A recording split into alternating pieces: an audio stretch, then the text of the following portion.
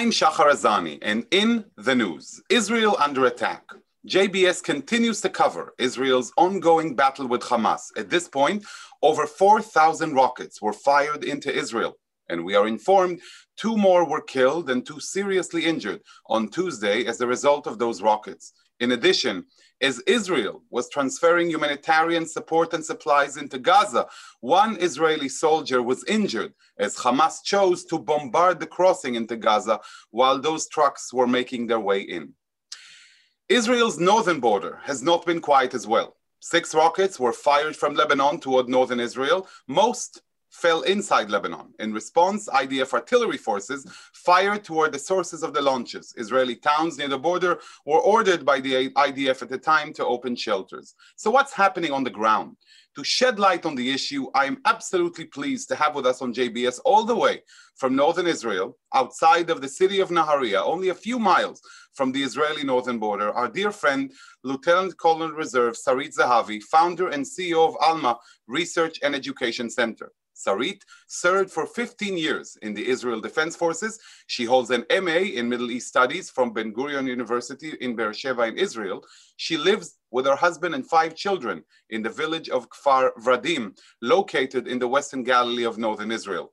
Zehavi is a recognized worldwide expert and authority, an impactful speaker on security issues Israel faces today, not just in the north, but also all around Israel. Sarit, it's such a pleasure to have you with us today. Thank you very much. Good afternoon. So first of all, let me ask you, what's the situation where you are? And I want you to relate to both internally and externally when it comes to the riots in mixed cities and what's happening in Gaza, rockets, etc. Wow. So let's begin with the issue of the rockets and artillery. In the north, we didn't have rockets from Gaza. They didn't get up to the Galilee. As far as they could get in this round was Tel Aviv and the areas there. But we did have few incidents of rocket shooting. The one you mentioned was the 3rd one actually in the past few days. Of either from Lebanon or from Syria or from somewhere in the border between Lebanon and Syria. All of them failed. It looks like nothing happened, but I hope that people realize that every shooting incident like this means that people are running for shelters. It means the opening of shelters all around the communities up north next to the border. It means that it's not routine. That's the bottom line. So what we are saying, yeah. So, Sarit, we've had 3 incidents of firing of rockets from the north into northern Israel? Yes. 3 rockets fell in the sea at the first incident. Then we have an incident of few rockets that were launched to the southern part of the Golan. Few of them fell in Israel, few of them fell in Syria. And we have the incident yesterday that we don't exactly understand where this squad of launching was located. But bottom line is that, as you said, they landed in Lebanon. These were 6 rockets and they were alets in one of these kibbutz on the border, Misgav Am. And we had some incidents, which I didn't mention, which is also very important, of infiltration. The Lebanese and Palestinians from Lebanon tried to infiltrate into Israel, demonstrating, rioting next to the border. And in the middle of the night, again, a squad of terrorists tried to carry out terrorist attack in Metula. And they were shot and ran away. And one Hezbollah member was killed during these riots a few days ago. And this morning, Israel shot down a UAV, which is a capability of, you understand, it's not a capability of small Palestinian groups. They may have launched some of the rockets. It's a capability, UAV is a capability of what we call the axis, meaning the Iranian axis in Syria. That leads me to that question. Who exactly is behind those activities on the border? Is it Hezbollah? Is it Iran? Is it other organizations? And what does that mean as far as a potential front for Israel in the north? So first, I would like to share with you, and to be very honest with you, that there is a debate here, because the information is not clear. We don't have claims of responsibility to all the incidents. And we are relying mostly on experience and evaluations. And in this, there are, inside Alma even, we have a lot of debates of who is behind this. So we can have like two options, okay? The first option is that in some of the incidents are Palestinian groups from Lebanon.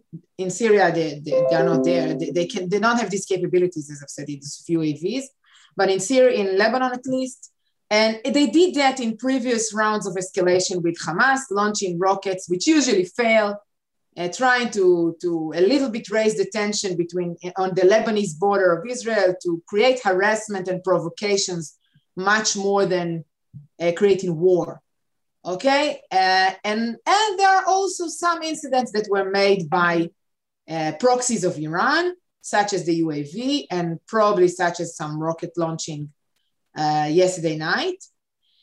And it's not easy to understand what they share, what's in common to all these incidents. Another option is the one that says there is no coincidence in the Middle East, and all these incidents are connected, especially when you look at the buses of Palestinians that came from Palestinian refugees in northern Lebanon down to the border to create riots and harassment and to damage the measures on the fence, the surveillance measures on the fence.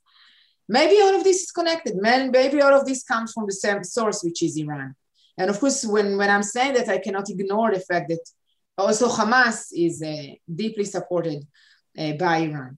So there are like two options here, and I'm trying to be very careful. I don't want to say it is definitely Iran behind all the incidents, but it is definitely Iran behind some of these incidents in the north. And you alluded to the fact that both Hamas and Hezbollah are both proxy organizations of the Islamic Republic of Iran. Is this their revenge for what was reported in foreign media, supposedly with Israeli attacks on Iranian ships? Are they trying to stir the pot in the border?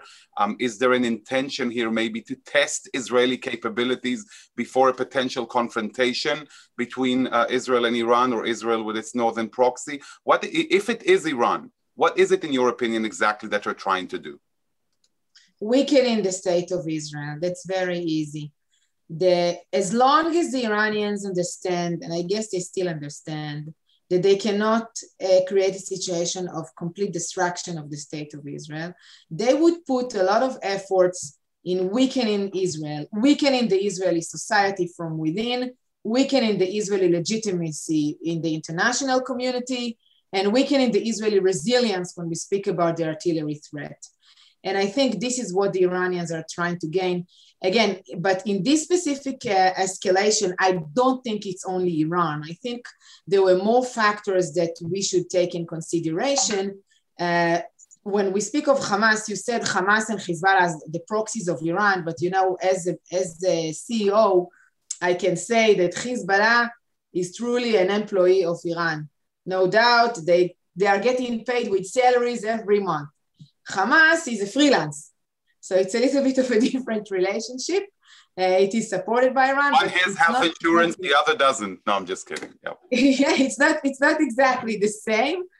And that's why Hamas also has its own interest in this escalation, which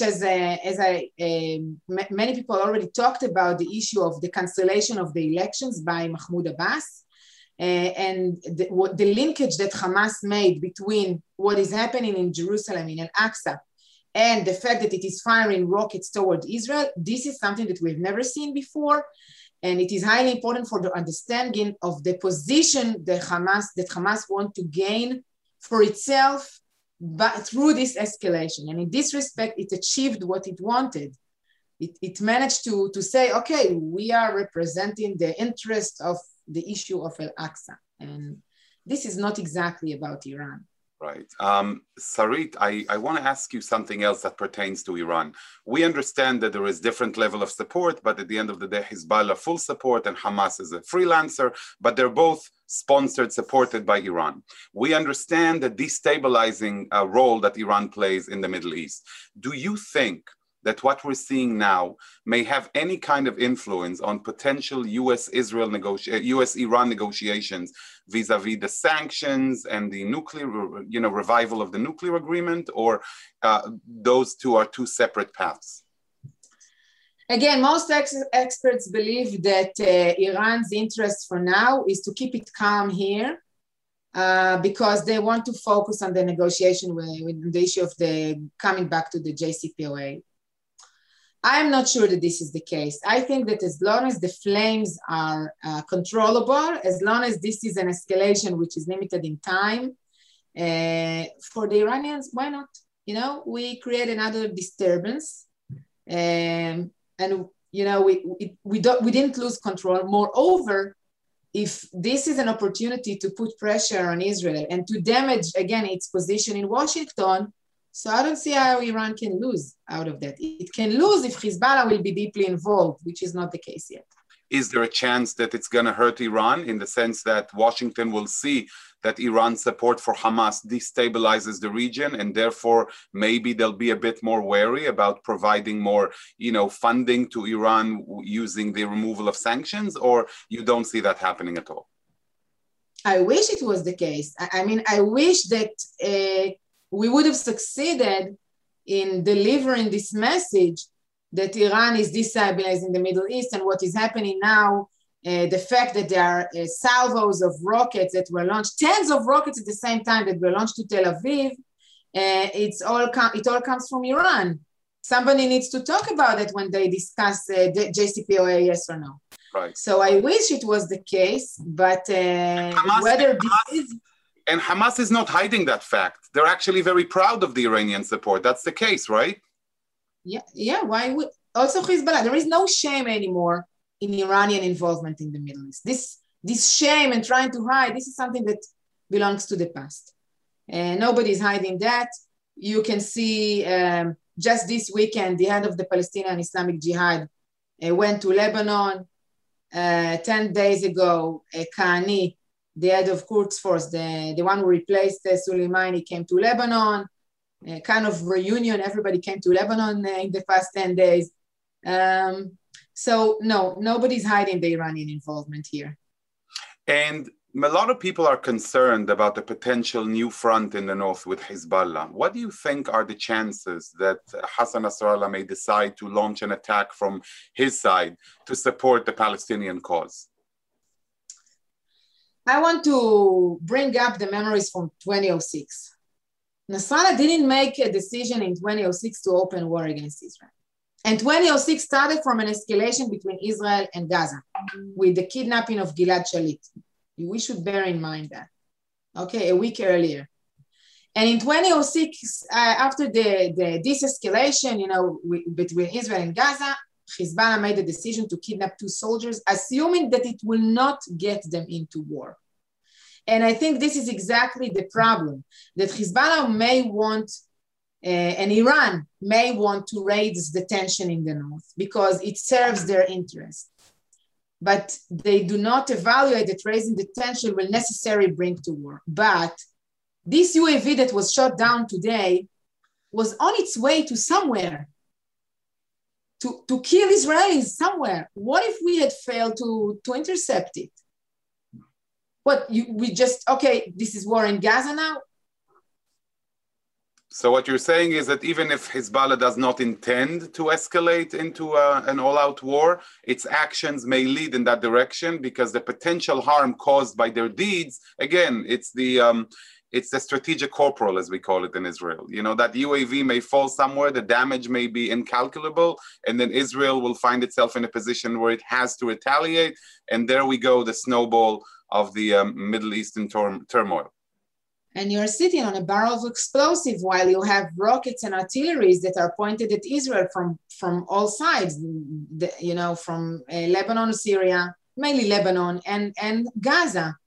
And eventually, I think the interest of the IDF is to get rid of this threat, but we don't want to initiate this getting rid of this threat. Right. And we always have this hope that the international community will come together and maybe assist us in getting the threat removed, but we haven't been successful so far in this regard. I have to, I wanted just to touch a little bit on the personal, Sarit. We really appreciate the incredible work that you and Alma do on the northern border and the insight that you're able to provide, not just us, but the entire American arena and, you know, public officials, the realization of the challenges, because at the end of the day, whatever happens in Israel does not end only in Israel. It's always somehow exported globally. We all remember Hamas terrorist suicide bombings of the 90s making their way to the global platform. I want to touch on the personal side. You're in the north of Israel. We have seen some tensions between Arabs who decided to attack Jewish neighborhoods, Jewish cars, Jewish property. Several Jews have been injured. One died as a result of lynching in the city of Lod. You are up there in the north. How is it for you personally? How has it been? Are you actually feeling it? How are the kids? Share, if you're willing to, please share a little bit with us. I am heartbroken. That's the two words that can describe what we feel in my family, and me and my husband. My kids definitely can't understand why all of a sudden I don't let them go out the way they are used to. I don't let them travel to, their father lives in Carmiel. I don't let them travel to their father in buses in the evening because I'm afraid. They don't understand. They grew up in an atmosphere of complete security and safety. And they're not very much involved of what I do. So I don't tell them, and I try not to involve them in this because I don't want to cultivate hate. And during all these years that I live in the Galilee, I was very proud of the coexistence between Jews and Arabs in the Galilee. I was never afraid to enter any Arab town here in the region, in Acre, in Haifa, all these villages in the north here. I had doctors to my kids and shopping and friends and business and all, renovation of the house. All the professionals are Arabs, and we had amazing relationship with them. And we are heartbroken from what is happening. And it took us a few days to make a decision at home of me and my husband of what do we do? How do we take it from here? Because many Jews said, and I'm not talking about radicals that went out to the streets to beat Arabs. Okay, these should be treated, everybody that is violent should be treated the same way. I'm talking about, normative people that feel that what happened? Why this is happening? Why are we afraid to travel on the roads in the north? I couldn't visit my parents in Shavuot Eve because I was afraid to cross the roads up north in the evening. And eventually I went only yesterday, I told you, but we made a detour in order not to get into any nearby Arab town. This is not a normal situation here, and we didn't experience that in the past 20 years. So I'm not angry, I'm sad that this is the situation.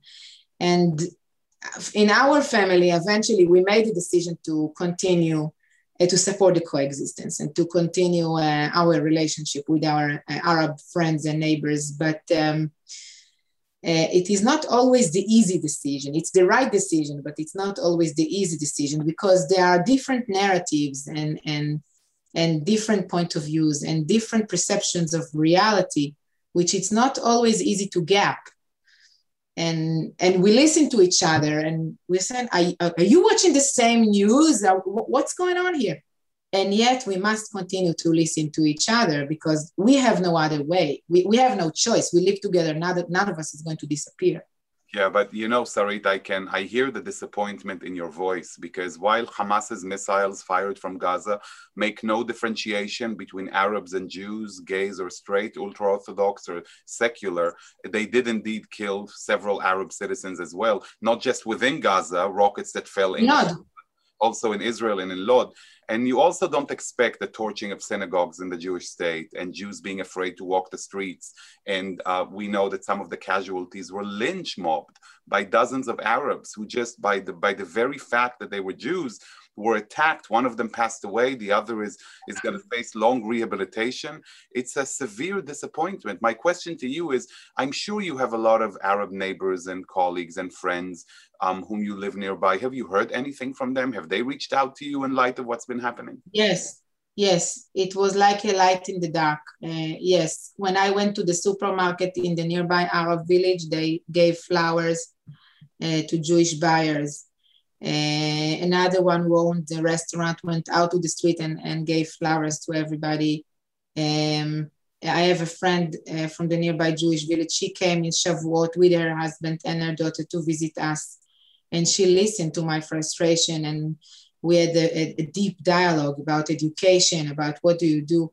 First, I don't think any of us here feel that they completely identify with Hamas rockets. I think that it's more identifying with their Palestinian identity. And here, of course, even inside the Israeli society, the Jewish Israeli society in the north, there is a debate. Okay, they consider themselves Palestinians. How do we take it from here? Because eventually they are Israeli citizens. They are not citizens of the Palestinian Authority. Can we accept their Palestinian identity? And if we can accept it, in what level we can accept it? Can we accept Palestinian flags? Can we accept just the fact that they're saying I'm an Israeli and Palestinian? What's exactly, what can we accept? I want to ask you about this, because what we've seen just before the war started, you had the majority of the Zionist parties in the Israeli Knesset who said that they're willing to have the Islamic movement as part of their government, regardless whether it's the right-wing bloc, center-right headed by Netanyahu, or center-left headed by Lapid, potentially Bennett. The Islamic movement. We've also seen Mansour Abbas, the head of Ra'am, that part of Islamic movement, visiting the synagogue in Lod, and today committing to taking part in renovating the synagogue. So what does that mean that we were, I mean, do you think that the Hamas's attacks completely reversed that trend? Has it slowed it down, or where does that stand? We are at not even in the middle, at the beginning of a process of integration of the Arabs in Israel into the Israeli society. And since we are only at the beginning, there are tons of problems from all sides, from any way you look at that. And since we are at the beginning, you mentioned politics and the issue of giving the Arabs to be part of government, yes or no, yes, which is a huge debate here in Israel. This is a process. The fact that Arabs have no home in Zionist parties, it's definitely a problem, because Arabs that are not identifying with the religious agenda of the Islamic movement of Mansour Abbas, who would they vote for?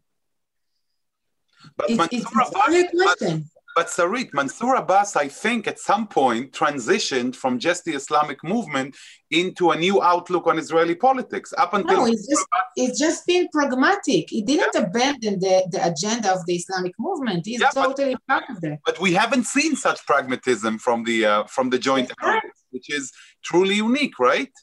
And yes, and again, if you ask Arabs that went through the process of, detaching themselves from religion and religious, they cannot vote to the Islamic movement. It's like I would vote to ultra-Orthodox Haredim. I would never do that. It's not who I am. And they cannot vote to the Islamic movement. So who would they vote for if they want to see a stable government in Israel and they support, all of these things that stable government would do? But they don't support Islamic movement. There is no home for Arabs in the Zionist party.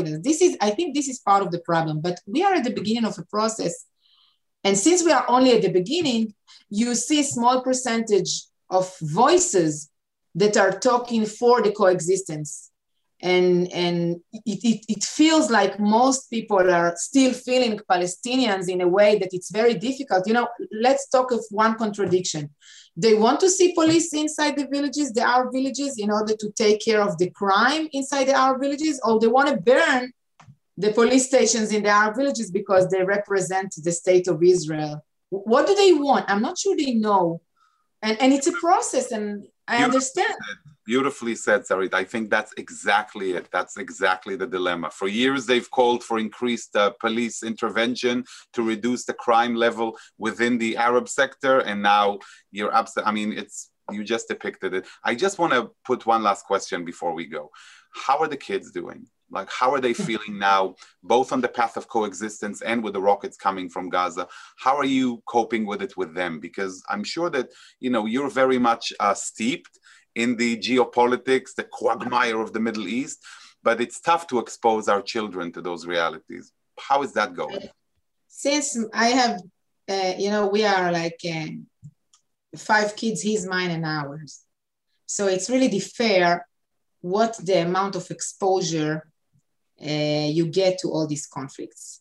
So we have one boy who is a soldier. And so he has his own point of view. He's already grown up. I have two teenagers who completely don't understand, Mommy, what is your problem? Nothing is happening. We are safe. Everything is good. Let us continue our life. Eventually, we ended up with COVID. Let us continue our regular life. What's the problem? They don't understand what's the problem. And you know what? In a sense, I'm happy for that. The little one, Alma, she is much more exposed to what I do, and she's more interested. So she's trying to understand. I try to explain them, because I thought it's bad for them just to, get in fractions of information. So I try to explain them a little bit, but it's a dilemma. How do you explain everything that is happening when there is no one narrative? That there is a debate about facts. And when you don't, and especially when you don't want to create a situation of hate, you want to create a situation of complete loyalty to the state of Israel. I want my children to go to serve in the army wherever, because I think that that's our duty. We cannot live here without defending our country. And on the other hand, I don't want them to hate. I want them to grow up promoting coexistence, again, because we have no other choice. Sarit, thank you so much for joining us today. It's been an absolute pleasure. Thank you very much for giving me the place. And please stay safe and stay healthy and happy, you and your family, and keep an eye for us on the North. We'll get back to you shortly, as I imagine. We always love hearing your voice on JBS and in the general American Jewish and American public opinion sphere, as it's very insightful and meaningful for people to understand, because the Middle East is a very complicated place. Thank you very much, and appreciate the great work you and the Alma team do today and every day. And to all, I'd like to say thank you for watching. Stay safe and stay healthy. I'd like to thank our director, Sloan Copeland, JBS's managing director, Dara Golub, our technical manager, Michael Paley, transmission manager, John McDevitt, and to our wonderful producer of In the News, Carol Lilienthal. For JBS, I'm Shachar Azani. Thank you all for watching. Shalom and lehitraot.